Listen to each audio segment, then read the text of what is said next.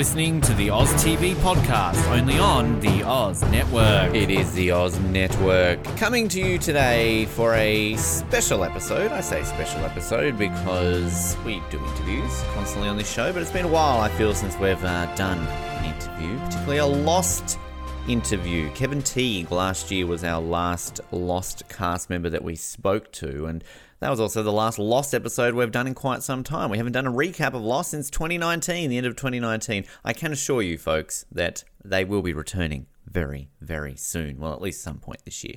But today, you're not here to hear a Lost recap. You don't want to hear Noah and I give our thoughts on Lost today. You want to hear from somebody who was on Lost, who was on the show, who played a character for numerous years, and that person is a man by the name of François Chau. Of course, played Pierre Chang, among many other names on Lost. And we're going to learn a little bit more about how he got the role, the variety of names, how that was a bit confusing when he was initially furthering this role on more, as well as learning a lot about his career in Hollywood and some very interesting facts about when he first started right through to the type of roles that he's playing today. And there's even a bit of a teaser about a show that we're going to be doing later this year. We're going to talk to him about a role that he had on a television show, which we have, I guess, teased and alluded to and almost kind of mentioned that we will be covering the show a little bit later this year, and you'll hear a little bit more about what that show is in this interview. So without further ado, here is our chat with the one, the only, Mr. François Chau. It's a pleasure to welcome our next guest here to the Oz Network, a man who has been in plenty of things that you know, and we're going to learn a little bit more about some of these roles today, particularly his role on Lost, where you may know him as such people as Dr. Marvin Candle, Dr. Mark Wickman, Dr. Edgar Halowax, or of course, mainly, I think, as Dr. Pierre Chang. Outside of his role on Lost, currently on Expanse, he's been on Teenage Mutant Ninja Turtles, he's been on 24, which we'll learn a little bit more about today as well, Birds of Prey recently, and a myriad of other movies and TV shows across the years. It's a pleasure to welcome to the show Mr. François Chau. François, thank you for joining me today. It's a pleasure to chat with you. Oh, it's my pleasure. My pleasure. Thank you for having me. Quite the resume of appearances over the years. I mean, is this something that when you first got into acting that you kind of thought that you'd be playing such amazing roles over so many years? Oh, well, obviously not. No, I think, kind of trying to think. I've been, I guess, a professional actor for almost 40 years maybe, and I'm very, very lucky to have had able to work in all this time. I came out to Los Angeles about almost 40 years ago because I wanted to do film and TV, and pretty much after a year or so of getting settled, I was very lucky enough to start getting some work, and then it's been pretty much steady ever since. And that's I remember my friends in school, as we were all students, we would be asked like, hey, what's your goal, what do you want to do and stuff, and of course we all answer, well, we want to be working actors and just be able to make a living at what we love to do. And I've been lucky enough to do that, which is I'm still got my fingers crossed because you never know. Exactly. And was there always sort of a goal when you mentioned wanting to be working actors, but do you kind of look at it at that point as a trajectory of, movies would be more fun, TV, or is it a case of that point with the working actor side, I'll take a role and then see, I guess, where this path takes me? Yeah, it's not, especially when you're young and you're starting out, it's not a matter of, I'd rather do this than this or this and that. And, I'm not going to, I've heard stories of actors saying, I'll never do commercials, and I'd rather do, I'm going to be doing just theater, and I'm going to be doing this and that. And I'm a serious, whatever. I think most of us, it's just, hey, whatever comes up, if a job comes up, it's great. Of course, you do have to be, you do get a chance to be picky in terms of what you're offered but I think most of us as we're starting out, it's just a matter of, hey, boy, I got an audition and well, I got offered a job. It's first thing comes to your mind is, well, is it gonna be this or that, or am I gonna be, it's just, oh wow, great, I got a job, and it kind of goes on from there. So as I get a little older now, of course, I do get a little more, not so much picky, but I do, think about certain roles that if I get offered, how it would be for me right now. Do you remember that first job that you got when you finally an audition was successful and you were making an appearance on whether it was a TV show or a movie? That first one you ever got? Well, yeah, I came out to LA. The first job I got was it was as a voiceover for the animation series G.I. Joe. Nice. Which was in the in the 80s. It was it was very popular.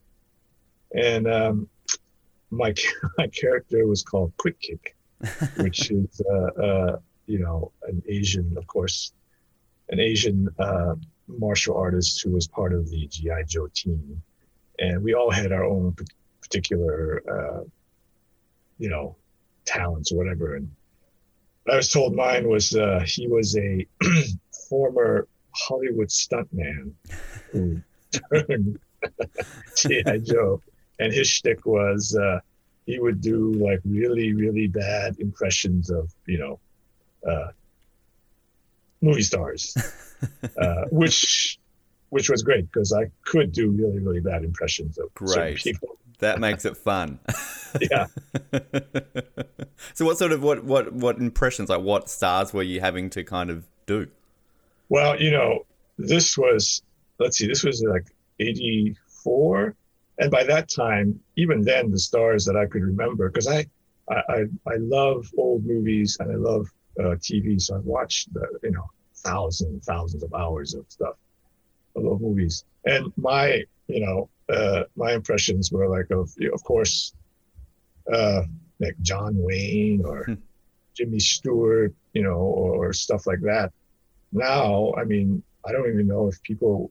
If you say Jimmy Stewart, I think most of the younger people today will go, who, what?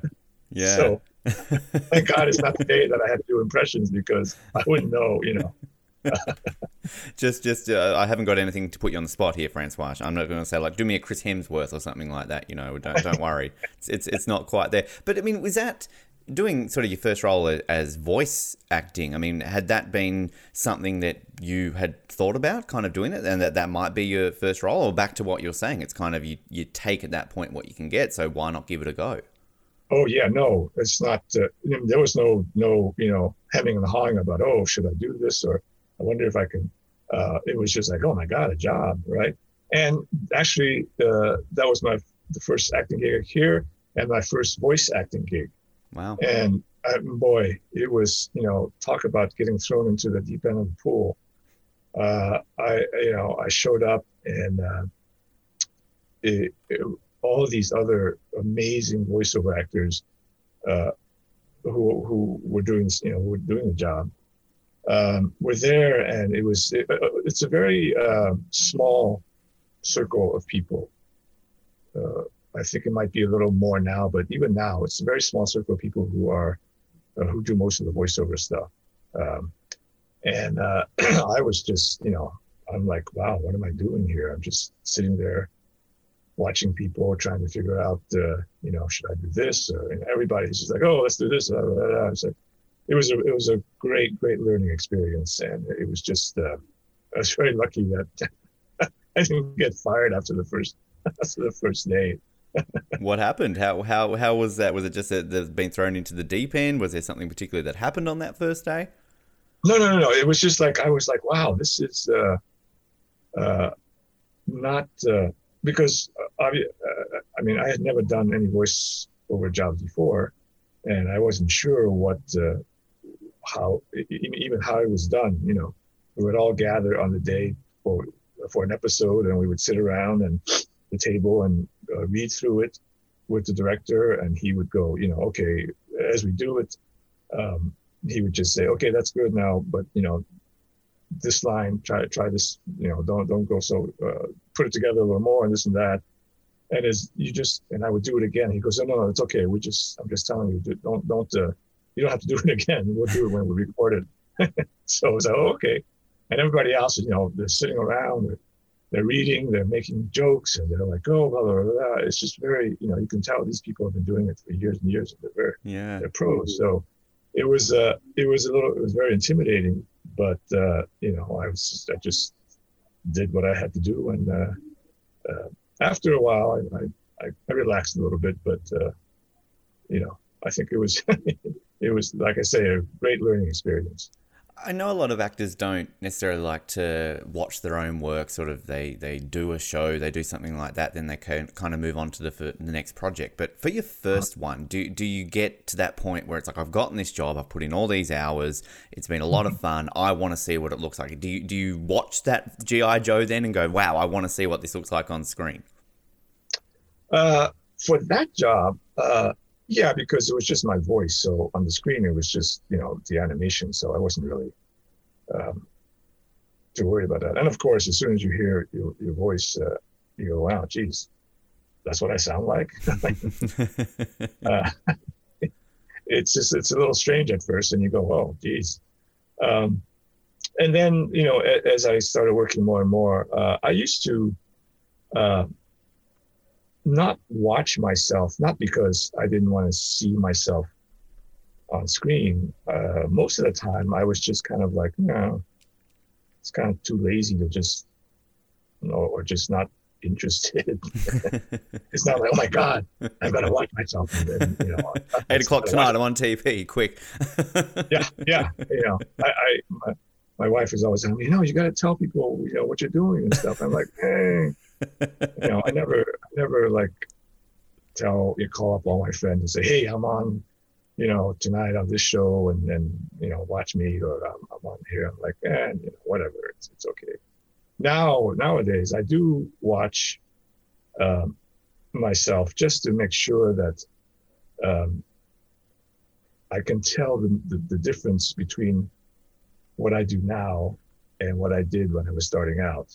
And I just want to make sure that I'm not, sometimes I watch myself and I go, hey, at certain points I go, oh, there you catch yourself. You go, see, I caught you. You were acting there. You weren't, I can see it. So that's when I watch myself now, just to make sure I don't have too much of that going on. It's also a case of, I can imagine you just having a chill night at home with the wife or family, friends are over, put something on and all of a sudden, oh, there you are. It's like, do you ever kind of have those moments? You're like, wasn't I in this episode, or something along those lines? Yeah, more and more as I get older now, it's like, oh yeah, geez, look at that. Look how young I look then. Geez. Yeah. I wouldn't do that role today if I had the opportunity again. Oh, maybe I should have been in that one more. I mean, you sort of worked steadily sort of after that, sort of through the 90s, and then obviously, a large reason why we're here to talk to you today, into the 2000s when it comes to your role on Lost. But were there any particular roles that sort of you got after that first gig where all of a sudden you thought, well, this is why I'm acting, this is why I got into this? I think up until even after Lost, up until then, a lot of the roles I got, I was usually the villain or the bad guy. I started out, on in television shows, on these episodic cop shows and whatever. I started out usually when I was younger. I was the gang member, right, in the leather jacket, and then after a while. I guess I got promoted. I started getting roles where I was the head gang leader. Kind of like real life, right? You start with a leather jacket and you eventually make your way up the gangs. Yeah, yep. Right. Then eventually I was the guy, the head, drug lord in the Armani suit. That lasted for a long time. So it was a lot of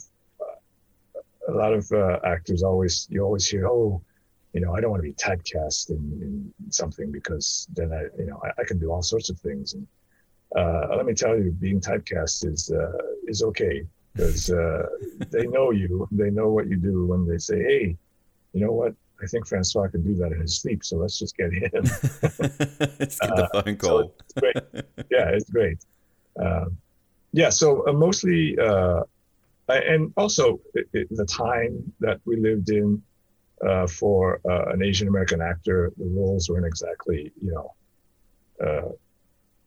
pouring out with all sorts of different types of roles. It was, especially on TV, it was pretty much, like I say, the gang member, the bad guy, sometimes a cop or a doctor or something, and but a lot of it was just that. So, that's what it was in the 80s and in the 90s. And was that frustrating? I mean, obviously we've come a long way now where kind of there's a lot more diverse roles for Asian actors. But I mean, I can imagine, amongst sort of your community at that point, is it frustrating that this is all that is being offered to you at the moment in Hollywood? Yeah, it was. I think at a certain level it still is, because even though, like you say, it is much better now. But it's frustrating because you it's almost like for this industry, there's the business side and the artistic side. The business side, you're going, hey, I'm getting work, I'm getting paid, I can pay my rent, I can do, I'm making a living. On the artistic side, a lot of times, it's not, the most fulfilling thing to be. All you do is you're on set and your scene is, hey, all right, go kill, whoever's go kill MacGyver, go kill, whatever, whatever show was at the time. And it's not artistically fulfilling. So you have to find other venues to do that for yourself. But like I say, half of it is a business. So if this is what you're going to go into, you got to think, hey, I'm very lucky to be able to do this and feed myself, as opposed to having to do 2 or 3 day jobs and then having this come once in a while. So yeah, it was frustrating, but at the same time, because I was able to do it, it was okay. There are certain times where you go, wow. There were some times where I didn't want to audition. I refused to audition because the role was so blatantly racist or just blatantly just awful. You just go, nah, I can't do this kind of thing. And I can also imagine too that, a lot of the times when you're looking at a role of an Asian character in a movie or TV show, it's generally a broad brush where you're maybe playing a Japanese character when you have no Japanese origin, and it's just such a wide brush, right? And I can imagine things like that are frustrating coming from, such a large, diverse continent where, some people are just going to look at it straight away of, oh, you're Asian, it doesn't matter what character you play, whereas that's not the case. You're completely as far away as somewhere like Japan as, America would be from, say, Brazil or something along those lines. Right. Well, that's an interesting point now, because from my generation, at least I think, from my point of view, is we thought of it as, because I've played, I'm Cambodian, Vietnamese, and I think I have a little Chinese in there somewhere down the line. But I've played Japanese, Korean, Chinese, Vietnamese, all over the place. And from my generation of actors, we kind of thought, I shouldn't say we, I should say, because this is my opinion. I kind of thought that as long as it's an Asian role, say the role is of a Japanese, army officer or something.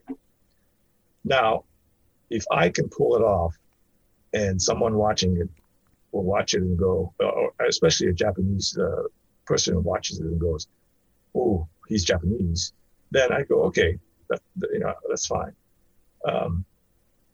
that was then. Now the acting pool is much bigger, and I think it's more of, let's say it's a Japanese role, then I would say, hey, let's try to find a Japanese person of Japanese descent first to fit, to see what if you can find whatever. I'm sure you can. Mm-hmm. But if there's a particular thing that you're looking for that you can't find, then maybe you can open it up.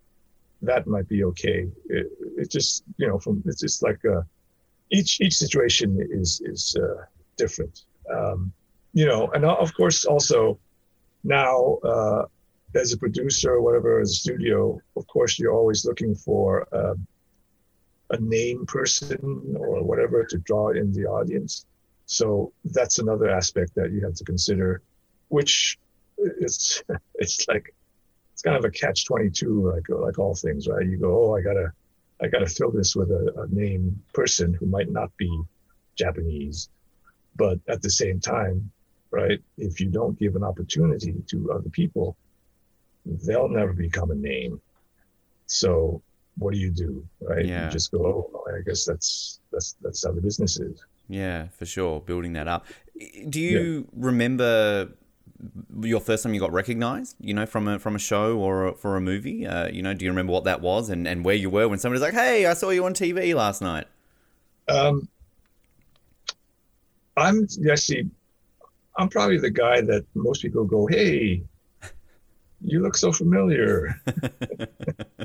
and you go, what, do I know you? And I go, well, I'm not sure. Do I know you? Do we know each other? It's like, oh yeah, you're that guy or whatever. Mm-hmm. I think the first time, and this was very surprising, was after I had done the second Ninja Turtles movie. And, at that time it was very popular and the kids were going crazy. And I remember I was doing something and there were a couple of kids in the cast, and, as soon as they saw me, they were like, oh my God, it's you. And I'm like, what are you talking about? He goes, you're the Shredder. I'm like, oh, holy cow. How did you recognize me? Oh no, I know you. Oh, okay. It's amazing how, the part was mostly, I wore a big helmet thing and a mask and all you could see was my eyes. But kids, man, that's, they know. They can, which, also too, this is pre-internet, right? This isn't something in streaming and things like that where, they can just watch that on repeat on Netflix. They can't even IMDb you, Francois. It's not like, when you're watching a show now, like, who's that guy? I've said, oh, there he is, episode 7 of this show. That's where I remember him from. Exactly.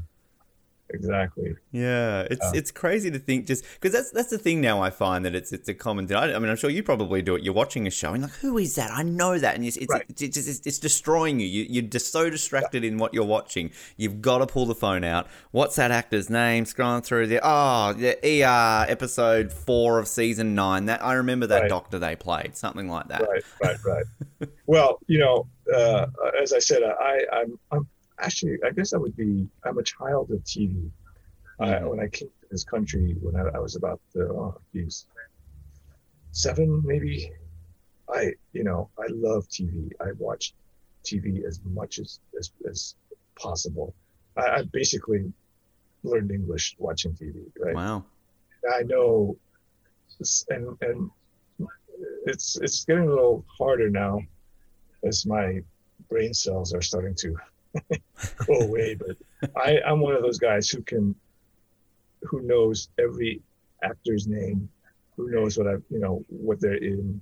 I remember the movie or the TV show, not just the stars, but every, so when I watch stuff, I see somebody, oh yeah, that's this person from blah, blah, blah, blah. You're your own IMDb. You just got it built in. Yeah, I was. I'm like, I was right there.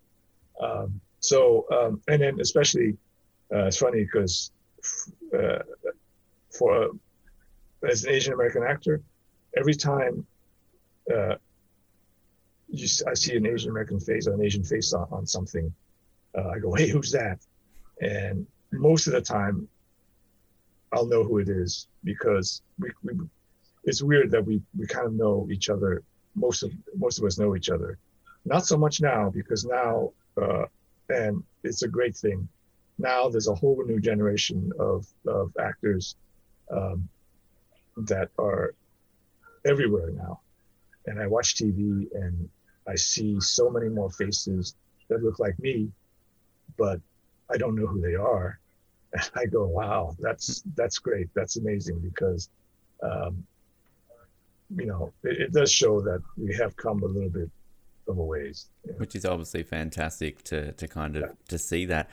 I want to talk Lost. Obviously a role that, still to this day, here we are talking about it all these years later. Now, I believe you filmed one of the orientation videos. That was kind of, where you got onto it, but then you were asked back to do more continuously. Do you remember when you first, did you have to audition? Were you just sort of given, hey, we just need you to film this, kind of how that came about, and then what led you into being more of a recurring character? I did have to audition. You walk into the waiting room and there's 20 guys standing around waiting to audition. And what was it? I always see, I still kind of believe, it may not be true or not, but one of the reasons I got the job was that the audition was this sort of, was actually the first orientation film. And it was like a 2.5 page monologue. Right.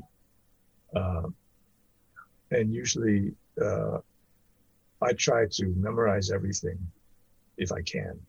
So obviously, and I didn't have that much time, but I did memorize it. I went in and I just did it without the script one time through. And as soon as I got through it, I was like, whoo, baby, that was, and the casting person, April, was like, oh man, how'd you do that? I was like, oh, well, it's, so that might be just the only reason why they cast me, was because I was able to memorize the whole thing.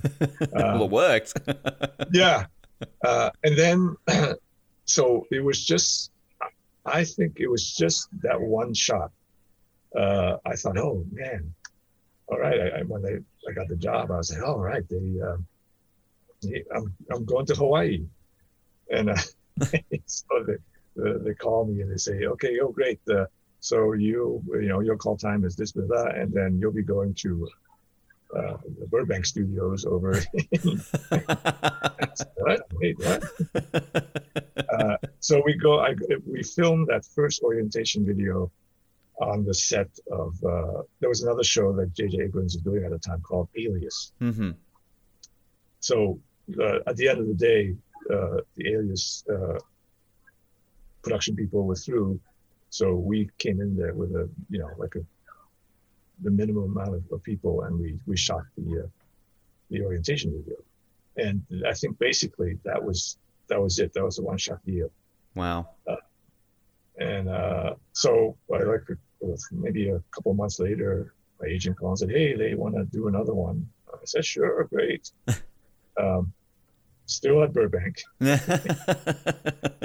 quite book those tickets to Honolulu just yet. No, man. But then after that, they wanted to do some, they kept calling and said, okay, we're going to do some more. And finally, it was like, okay, now you're going to go to, you can fly to Hawaii and yes, it's worth it. Yeah, I was like, oh, all right. Finally, these long hours of learning monologues and wearing lab coats and coming up with a different name every single day. Finally, this is what it's all for. It was, and it was very, I think it maybe Lost might have been the show that started the whole. Now, every time you audition for something, you just have to sign an NDA, and you can't say this or that, or who's going to whatever. They give you weird scripts that, Lost might have been the first of that, because people were leaking stuff, and they were, I guess, so for my part, I would fly to Hawaii, and that night they would give me the script, not the whole script, just my stuff for what I was going to do the next day. And it was, because it was those videos, it was usually like a couple page monologues. And then the next day I would have to go and film it. And after a couple of those, I had to say, hey guys, I'm okay at memorizing, but it's I need a little more time. I think just giving it to me the night before is really hard. So, but even then, I never got not until I think season 5 or something where I got the whole script.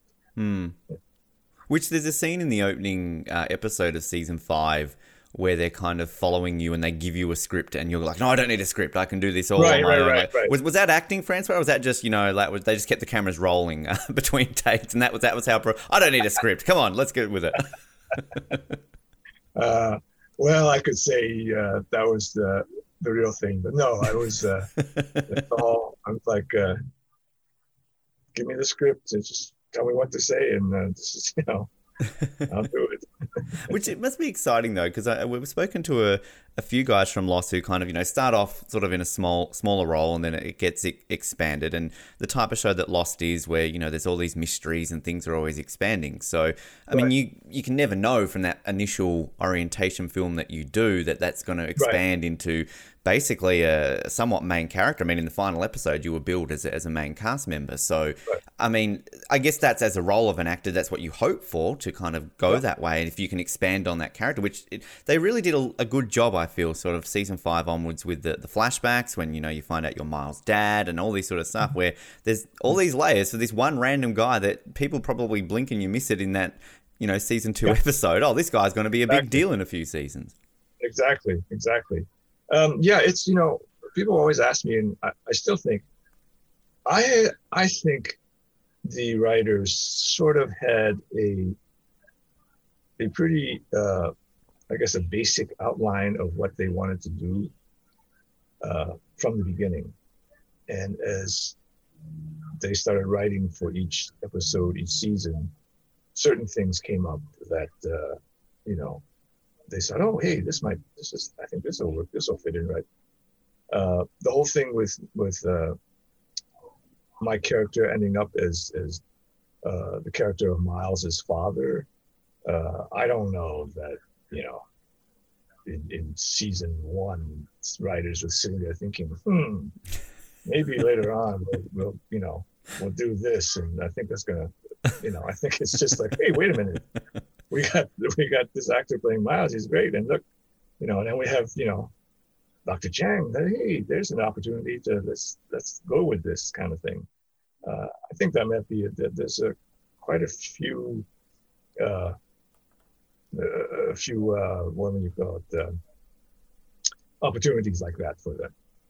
And do you get lost in the questions? Because it's interesting. Many people in the show have said, and it's obviously the common question you get from Lost fans: did you know what was going on? Did you understand that? But do you get lost, no pun intended, in it yourself? So, like, for example, in that premiere episode of season 5 I mentioned, when time travel is alluded to, and kind of, as a viewer, we're going, ooh, what's this? I'm sure even as an actor, as you're getting these partial scripts, like, do you kind of go, oh, what's going to happen? I want to know myself. It's funny. You do, I think. Well, for this show, I did, because to be honest, after I did the orientation bit, I didn't really watch the show until I think I started watching it maybe season 3, partway through season 3 or something, and the reason I started watching was because people would come up to me and start asking questions about hey, in episode 6 of, halfway through when this was said, and what does that mean? I was like, I have no idea. What show is this? Yeah. So it was a little bit, I was like, oh, Jesus, it's kind of embarrassing. I better start watching so I can at least, say something. So I started watching it, and I got caught up. I was like, wow, I can see why people are so gung ho about this show. You get caught up in the characters and what's happening, and you just go, wow. I mean, my wife and I watched the pilot episode, the 2-hour pilot, and we thought, hey, wow, this is great, but and I kept thinking, wow, it's very entertaining, but it's a bunch of people stuck on an island. What are you going to do, right? It's Yep. what can you do? And sure enough, they came up with stuff where after I started watching it, I was getting really caught up. And then, as the seasons went, and then especially starting with season 5, when I started getting the whole script and I kind of knew what I had to film and what was going to happen, I was like, oh, geez, this kind of spoils it for you, because you can't really watch it anymore as it's just a, observer. You kind of, what's going on. And then people asking you questions, you're like, oh crap, I know too much now. I have to be careful yeah, what I say. I can't really tell you. Sorry. And it's also unique with the character as well, because I don't think we get to know that your actual name is Pierre Chang, I think, in Two Fists. So every time you're doing a orientation film, you've got a different name. So that's even right. Playing a character, you're probably going, who am I playing? I'm a different person every right. single time. Yeah, after the first one, Marvin Campbell was the first one. And then I flew to Hawaii, and then I got the sides for the next thing I was to do, and it was Mark Wickman, right? Looking at it, I'm going, wait a minute, I thought I was Marvin Campbell. Who's this guy? Why am I? And it was a whole different look. I didn't have the lab coat. I was in a kind of a 70s, turtleneck and stuff. And at that point, I think for most actors, we're like, hey, I'm working, so I'm not going to be too worried about what. Hope the writers know what they're doing. That's basically what it comes down to, right? Right. Just give me write the stuff, give it to me, and I'll do the rest. And so you one funny thing about the show is, and this character, is that because it's so you only see the character in certain spots, and as the actor, you only get certain information, right? So you do the stuff, and then as you go down the line, you get more information, and by season 5, where they kind of, you're in real time, even though you go back in time, and you see the character interacting with other characters and so forth. I was like, wow, I didn't realize that Pierre Chang was such a jerk. I was like, wait a minute, oh, geez. I guess I can't do anything about it now, but it's like, oh, okay. Goes back to that villain mentality, right? Oh, villain again. Yeah. It's like, oh, geez, wait a minute. Why is he? And it's funny. I like with the different names, and then this could be my ego thinking about this, but when they said, "Oh, your real name is Pierre Chang," my agent called up and said, "Hey, you know what? I think they're giving you a little, homage to your name there, because my name is François Chau." Mm-hmm. So I guess the closest they can come up with is that, oh, let's make him Pierre. Yeah. Right. Could have went Jean Paul or something like that. Yeah, right, exactly. Kind of go that way. And did you find out, was that the case? Was it kind of a homage to your name? Oh, I don't know. We'll get JJ or Damon on the line. We'll find out from them. What was it like working with Ken, kind of when you had to do the whole storyline of Miles being your son? Because I can imagine Ken would be a fun guy to work with. Oh yeah, no, he was great. He's I knew who he was. I had seen him in a few different things before that, and again, being an Asian American actor, I was like, hey, wow, who's this guy? He's great. I got to see some of stuff. But yeah, it was great. It was my favorite scenes were once was in season 5. Once I started working with, had some scenes with Ken and with Jorge, who played Hurley.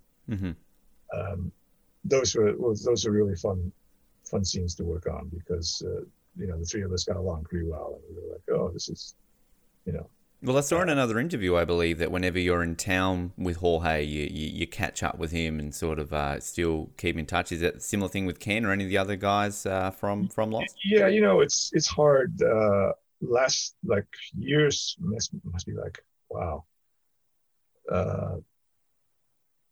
wow, man, it must be like almost 7-8 years ago maybe. I was doing a pilot in New York. And so happened that Jorge was in the same pilot.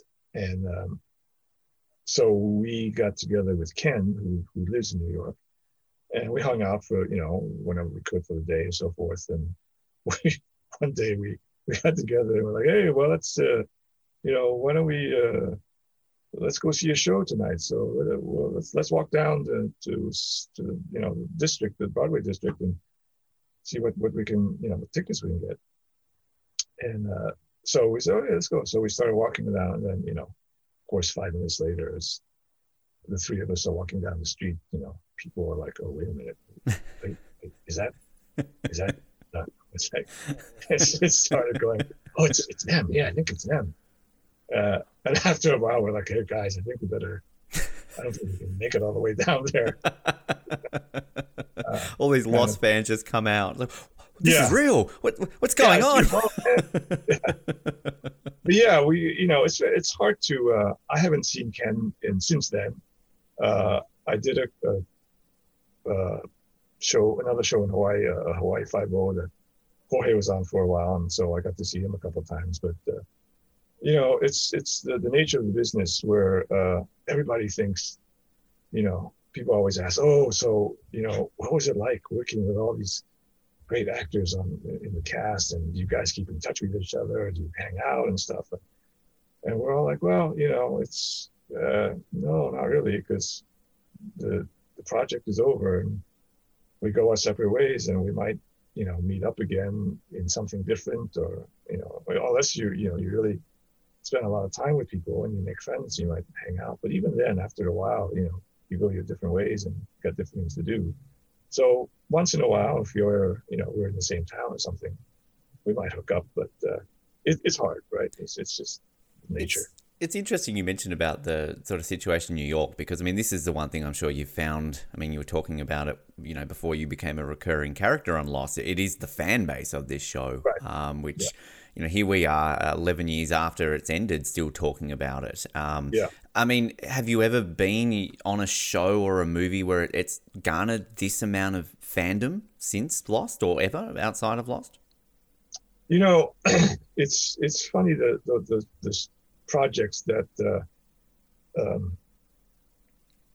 stay in people's minds, because I've done a few of these Comic-Cons.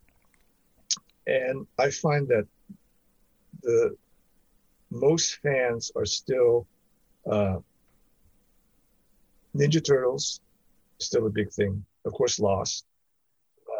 I've done a couple of seasons on the Expanse. That has a very loyal fan base, but it's not as big as unless you go to certain Comic-Cons.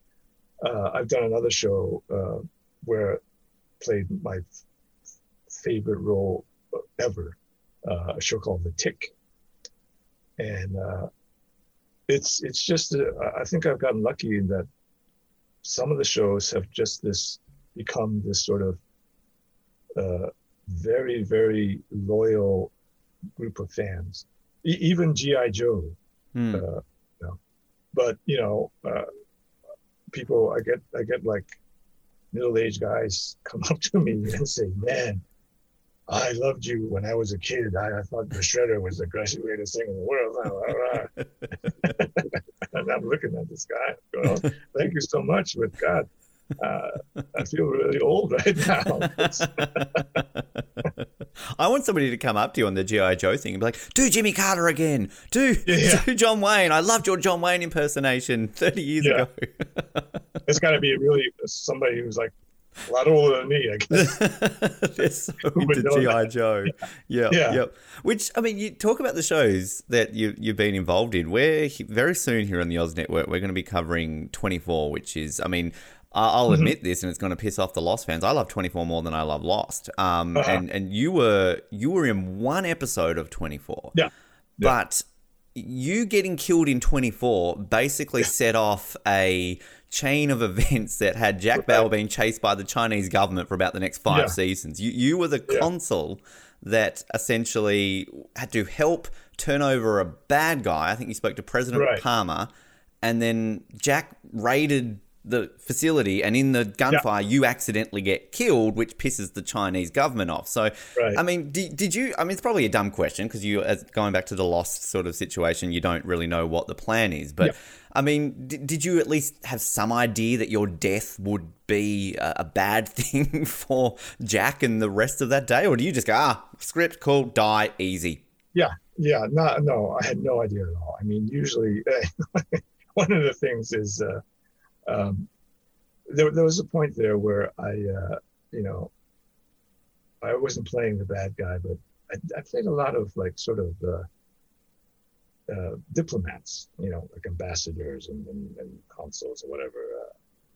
Again, sort of more of a continental kind of character. And but like I say, being the bad guy, most of the things I've done, I usually get killed in whatever ways. I mean, I've been shot or blown up or whatever. And a lot of my friends now, and my wife's friends, my wife is always going, "Oh, you got to watch. And he's doing this and this." And the first question they ask is does he get killed in this one? Or is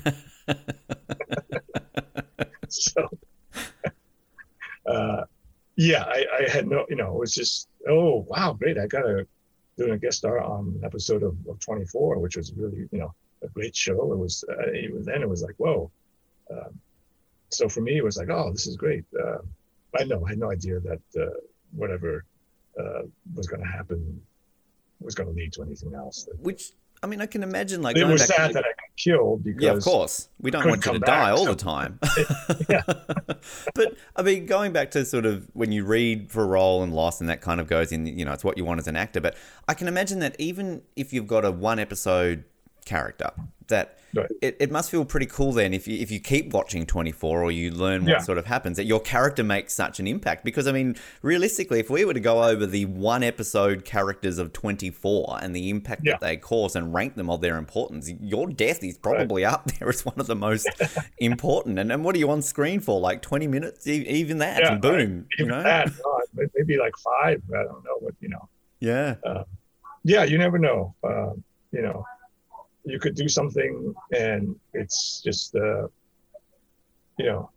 goes by and that's it. Or you can do something and, 30 years later, people are going, hey, I remember you, kind of thing. So yeah, it's amazing. Which I can imagine if you ever see Kiefer Sutherland in the street, you might be a bit scared, right? Like, sorry, Kiefer, I didn't mean to, get your character chased by the Chinese government. Don't come up. I'm sure Kiefer's a nice guy, but I swear if I saw him on the street, I'd probably be slowly shitting myself. One of these guys, right, that you're like, that. But I mean, you talk about dying so many times. Is there an art to dying on screen, Francois? I mean, you get shot, fine, but Birds of Prey, you get your face ripped off. I mean, that's a bit different than getting shot in the back, right? That was great. That was a good one. I had to go and get my the cast of my face made up, and they put the latex and all that stuff. And it's again, it's just part of the.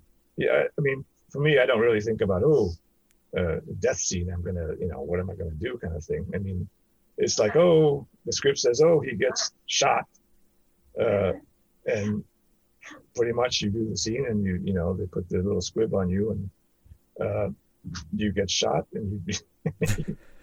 I mean, having never been shot in real life, I don't know if I can use anything to make it more realistic, but I can figure, hey, I've seen a lot of people on TV getting shot, and I guess I'll just do that kind of thing. But I have been shot. Not quite so method where you go out and get yourself shot or your face peeled off to really see what it feels like, right? I mean, I've been shot. I've been knifed, I think, and blown up. I think I've been Poison where I had to. What did I do? Some show where I was like, yeah, I was poisoned, and I had to. As I died, the foam is bubbling out of my mouth, kind of thing. Wow. So special effects comes in, and okay, so as you're dying, you gotta just bite on this thing, and it's gonna start, foaming. So don't get freaked out, but just let it go in your mouth, kind of stuff. And it's fun to do stuff where you of course you never get to do that anywhere else, and you get to do all these different things. So yeah, it's I guess it's an art. It works. Ways. Yeah, I always love these actors who, like they die in everything, right? It's kind of like the Sean Bean effect, right? Okay, Sean Bean's going to die in this clearly because he's in a movie or something along those lines. And I love that reaction as you're saying from like your wife, like, oh, how are you going to die in this one? But I mean, I can imagine then that like it gets to a point where you probably go, oh, shot, knifed, poisoned, like give me something different. I want to be like decapitated by a wild pig while flying through the sky listening to Johnny Cash. I don't know. There you go. People can use that if they're listening to this and then they want to use that. Feel free to steal that. What's on the agenda right now, Francois? Working on anything at the moment that you're allowed to talk? I know you've recently been on Last Man Standing a little bit. Obviously that's sort of wrapping up, but what else is out there at the moment for you? Yeah, as I get a little older now, I'm playing a lot more. I'm the stern dad. Is that better than the gang member wearing a leather jacket? Yeah, a little bit. So Last Man Standing, I'm the not that stern, but I'm playing a lot of dads, and nothing in particular. I've been doing a lot of guest spots on different shows. Like I say, if you watch TV or something, sooner or later I'll show up and you'll be going, hey, oh, there he is. There he is. But you know what? What's new now is, and I guess it's getting more and more popular, and maybe the thing that people work on now is video games, motion capture video games. They're hiring, they're hiring like big name actors, and we all put on that suit with all the little balls on them, and we go in and we shoot these scenes with these all contraptions on our faces, and and when you watch it, you go, holy cow, that's I did a game that came out a little while ago for PlayStation. I guess I can talk about it because it's out now, called Ghost of Tsushima, which is a game for, like I say, PlayStation 4, and it's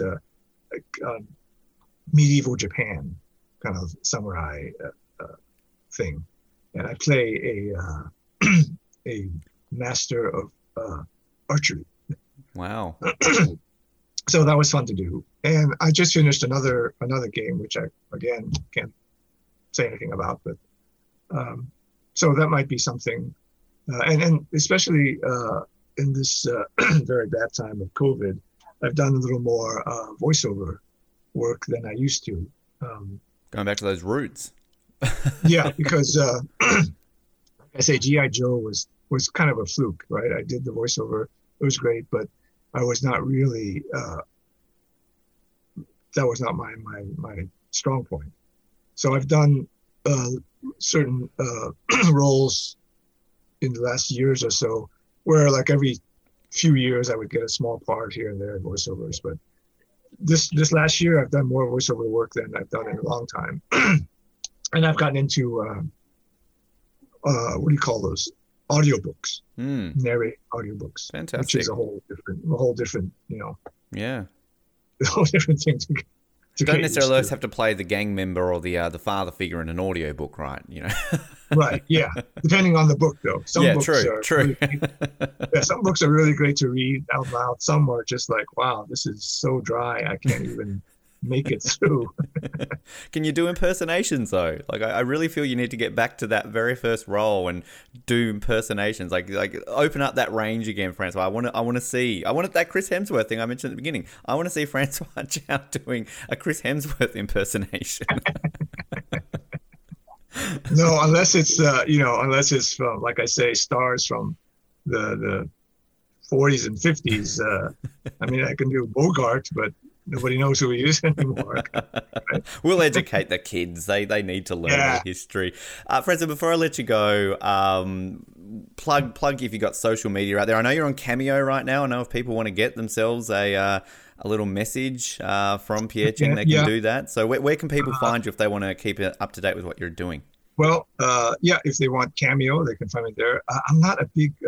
I'm on Twitter, and I'm not a big social media kind of guy. I would even on Twitter, I'll post something if it's about a show I've done or something. It's some kind of thing that I'm serious about. But I find it hard to to post like, hey, I'm at having a latte at Starbucks. Get these lost fans. Yeah, I'm like, well, who the hell would want to, Do you get weird Cameo requests? What's like some weird Cameo requests that you've gotten? It's, I would say 90% lost. Right, wow. And all of them ask for, I have to put on a lab coat and do it as Pierre Chang. Yeah. So I do a little, orientation video for whoever, hi, this is Pierre Chang, and I usually do the orientation videos, but now I'd like to do this special video for you because I know it's your birthday. So the role that keeps on giving after all these years. I tell you what, I think I'm going to send it out there to our listeners. Somebody message in and get him to do a G.I. Joe, just to bring everything full circle. I want there to do it. I want there to be a cameo of Francois having to do Jimmy Carter style voice and G.I. Joe, or if you're a 24 fan, let's get him shot in the back again and Jack Bauer. Damn it! Yeah, I've had to wrap my face so that all you don't see my eyes because I've done a few Shredder from Ninja Turtles. Do the Shredder voice and say happy birthday, stuff like that. Oh, the possibilities. Yeah. Francois, it really has been a lot of fun chatting with you today, learning about your time on Lost and other shows. Best of luck with everything moving forward. And we really appreciate your time on the Oz Network today. Thank you very much, Ben. And I'm so glad we finally got to do this after all the hit and misses that we've Me too. Saving it. Like, we just got to build it up, right? It's kind of like one of these things where, it's like Christmas, you're waiting, it comes, it's an amazing thing. So, we let's be honest, we do this on the Oz Network all the time. We lead people on. We've got Kiefer Sutherland on hold for the next 3 years. JJ Abrams keeps on to us. When am I on? Wait a couple more years, mate. We've got François Chau on. Like, wait your turn. Yeah. Great to have Francois on the show there. Learnt a lot and a very fun chat. And as you kind of heard him mention there, it's been a long time coming. We've been in discussion with Francois for quite some time. So in order for us to get this done, we're very happy that we're finally at this point. So a big thanks to Francois for his time and joining me on the Oz Network today. We've got plenty of great stuff coming your way still. Get excited. In a couple of days' time, you are going to hear our Point Break recap as we continue on anniversary month, the 30th anniversary of a little film with Keanu Reeves and Patrick Swayze, Point Break. It's a fun episode to do. It's a fun movie. It's an interesting movie. I'd never seen it before, so you're going to be hearing my reactions for the very first time, but Colin and I going over that one too. We also have another couple of interviews in the pipeline, so stay tuned, and including another one that maybe caters towards our Nip Tuck fans. I know I've finished covering Nip Tuck, but as we've always said with shows that we do finish covering, such as Nip Tuck Third Watch, when we do have the availability of actors on those shows, we will revisit that coverage and have them on the show. So stay tuned for that. And we are rapidly approaching our 1,000th episode. I don't know why I'm saying it like that. 1,000th. That's the word I'm trying to say. For those playing at home, this is episode 994. So in 6 episodes' time, we will be having a 1,000th episode spectacular where Colin and I will be going over some memories of the show and remembering the good times and the bad times I guess we've had. And we're planning on bringing in a special guest for that episode. Who will it be? You'll have to find out. So 1,000th episode coming very, very soon. And I will clarify for those long-term listeners who are probably thinking, well, hey, is that 1,000 episodes of the Oz Network and Survivor Oz? No, it is just the Oz Network in our separate disguise, not even disguise, our separate form that we are in right now. It's been 1,000 episodes of that. We will later this year be having a 10-year anniversary episode when we get to October to celebrate 10 years of us as a show in general, of course. Started off as Survivor Oz back in 2011, and here we are in 2021, still going. So we will go over that in a bit of a different episode later this year to celebrate our entire legacy as a podcast, because clearly we've made an impact on the world, at least somewhere, I think, maybe, for about 5 minutes in 2013, I believe it was.